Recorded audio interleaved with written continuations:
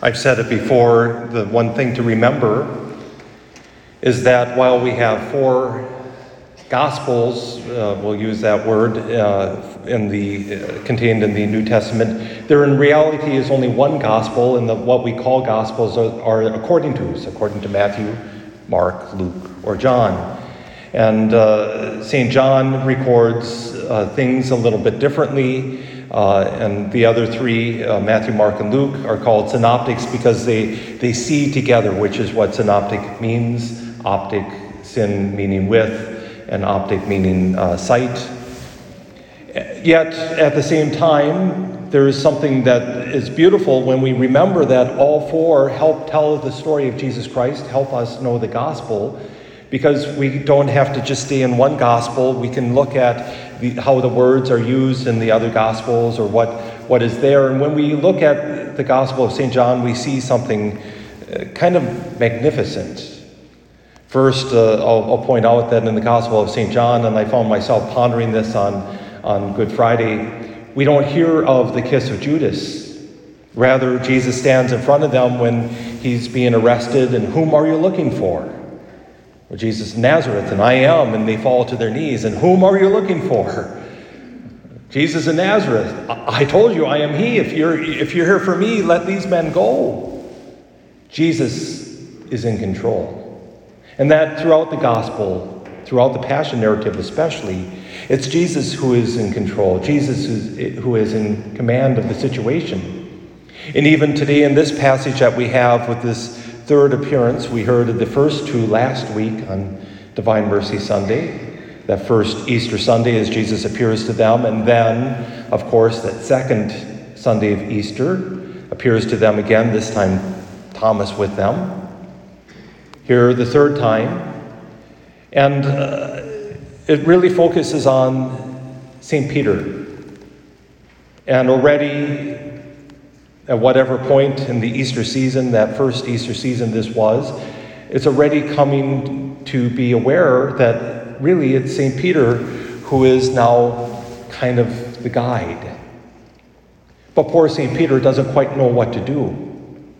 After all, consider what he had done that first Holy Thursday. Even though he was told by Jesus in all four Gospels, you're going to betray me. You're going to deny even knowing me. Oh, no, Lord, that will never happen. In one Gospel, I'll go to the death for you. Yeah, really? Before the cock crows 3 times, you will deny me. And so maybe there was some shame for St. Peter, because nowhere in there, in the appearance, did Jesus turn to Peter and say, Peter, I forgive you. Yes, as we heard last week, Jesus breathed on them, gave them the Holy Spirit, whose sins you retain are retained, whose sins you forgive are forgiven them. But in the back of St. Peter's mind, he's probably thinking, now what? What do I do now? I denied him 3 times, and he hasn't said anything about it. What do I do? I don't know about you, but when I find myself asking that question when I'm lost, I fall back into old patterns. Sometimes good habits, most of the time. Sometimes not so good habits. Oh, we get into the pity party. We start to spiral. St. Peter, though, I'm going fishing. And the other disciples, apostles, they don't know what to do any more than he does. Sure, we'll go with you. And here's where it's important to remember the other Gospels. This is not the first time they've gone fishing, of course, but it is the second time where they've been out all night and have caught nothing. One in St. Luke's Gospel at the beginning of Jesus' ministry. They were fishing all night, and Jesus begins preaching. And he tells them, he gets into Peter's boat and tells them, put out a short distance, and he begins to proclaim the gospel to the people. And then he takes them out and says, Lord, the net and Master, we've been out all night, and we've caught nothing but at your command. And here again, they've been out all night and caught nothing. This is a shame. I think maybe St. Peter was maybe more ashamed of catching nothing than he was of even denying the Lord, perhaps. Perhaps that's a reason why St. John records, by the way, the number of 153 large fish. We don't know why St. John, absolutely, I should say, why St. John would include that fact, but as fishermen, most fishermen know this. They're gonna tell you the exact number, or maybe not so exact, maybe a little bit increased. But there they are. They see Jesus. They don't know it's him. Have you caught anything? Cast out to the other side. And with that, it's St. John, the beloved disciple, who recognizes it is the Lord. And St. Peter does something, if you think about it, is rather strange. Hearing it's the Lord, he tucks in his garment, for he is lightly clad. That's what the translation says. The actual is, he put on his clothes, for he was naked. I find that interesting because where do you else hear of somebody else being naked? But in the garden, at the beginning, after the whole incident of the serpent and the fruit. Adam hears God in the garden and hides, even though he's covered in fig leaves. Anyone that knows fig leaves know that they don't cover much. And he hides because he's ashamed. But here the exact opposite is. Perhaps Simon Peter was ashamed, but now he's not going to hide anymore. He's going to hide his shame, perhaps, to use a euphemism for his own nakedness. But he's going to put on clothes to present himself to the Lord, even though those clothes are going to be soaked when he gets to the shore. But he's so excited that he jumps into the water fully clothed, ashamed perhaps, but knowing it's the Lord. And the Lord feeds them. And he pulls Simon Peter aside. Here's where it's important to know that sometimes our translations aren't so good. If we read it at the surface level, it sounds like Jesus is asking the same question 3 times. He's not. The first time he's asking, do you love me more than these? And that these, you know me well enough to know I like to play with words, but it's in the Greek, it can go all these ways. Do you love me more than you love the fish, the net, the boat, the shore, the sea, the sky, the sun, the moon? Do you love me more than you love the apostles? Do you love me more than these? But it could also be, do you love me more than these people love me? Do you love me greater than James and John, Andrew, Thomas? Do you love me more than these do?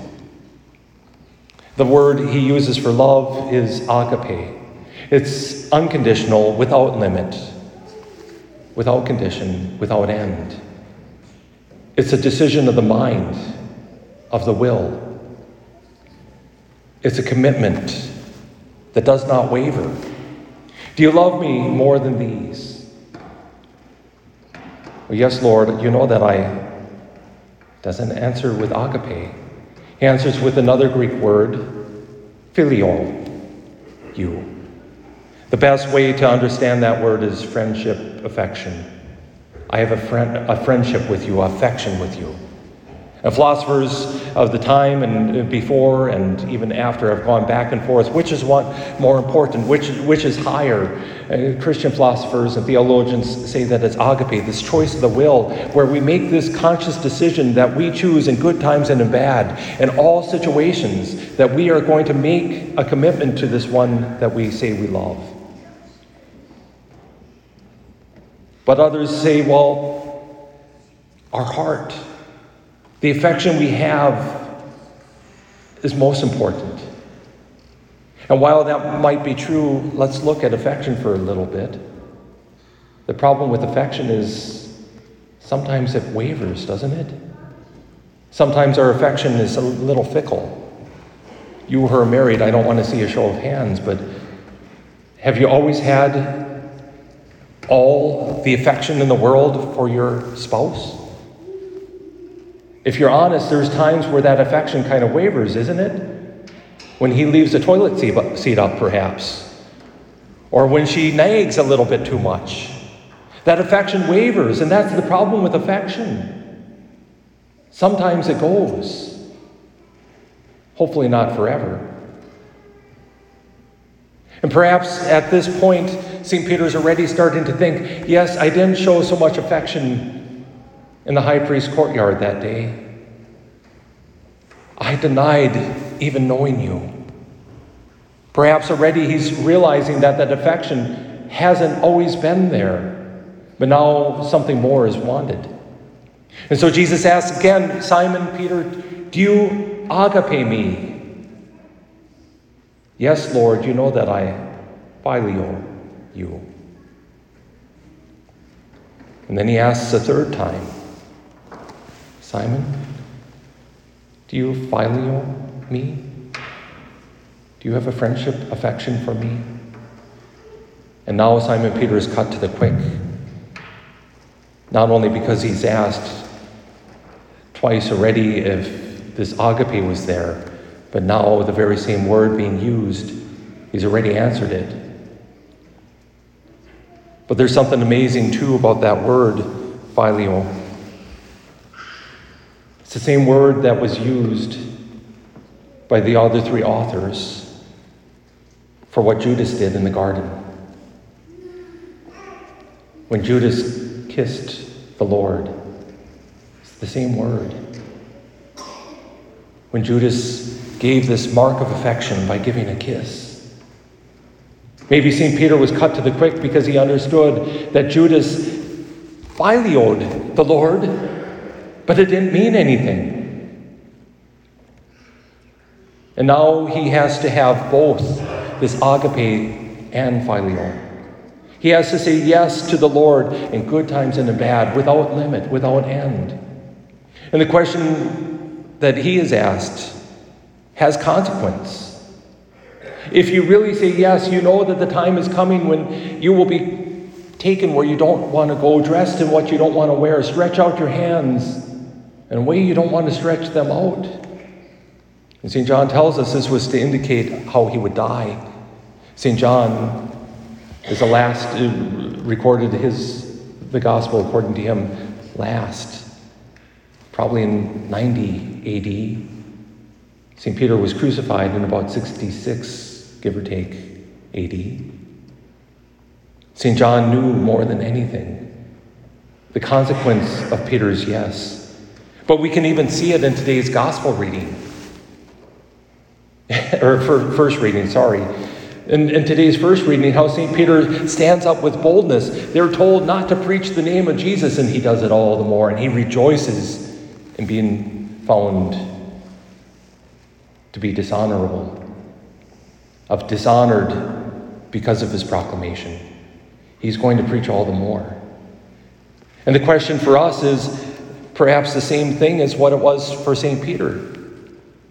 Do we just have an affection for the Lord? When all is going well, it's really easy to have an affection for the Lord, to stand up and say, yes, I'm Catholic. Yes, I love the church. Yes, I will do whatever the church wants. But when the going gets tough, when there's persecution perhaps, or as we've seen this hardship of the last, whatever it is, 19 years, this open wound that we've experienced with the sexual misconduct of priests, and now we see it spilling over in other areas, this revelation coming.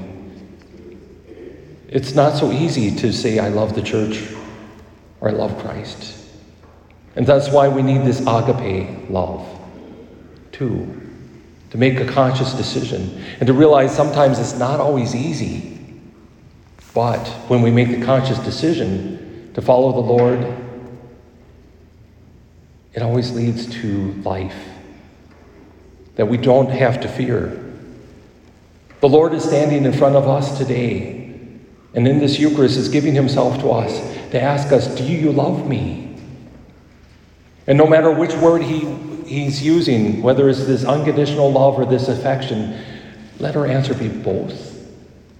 Yes, Lord, I have an affection for you, an affection that, while sometimes it might waver, because of the agape, the unconditional love I have for you, it will come back. And even if my heart grows cold, I know that it will burn again with love for you, because you love me without end. We can't just be fair weather friends. We need much more than just a passing affection. We need to say, I love you, Lord, with all my heart and all my mind and all my will.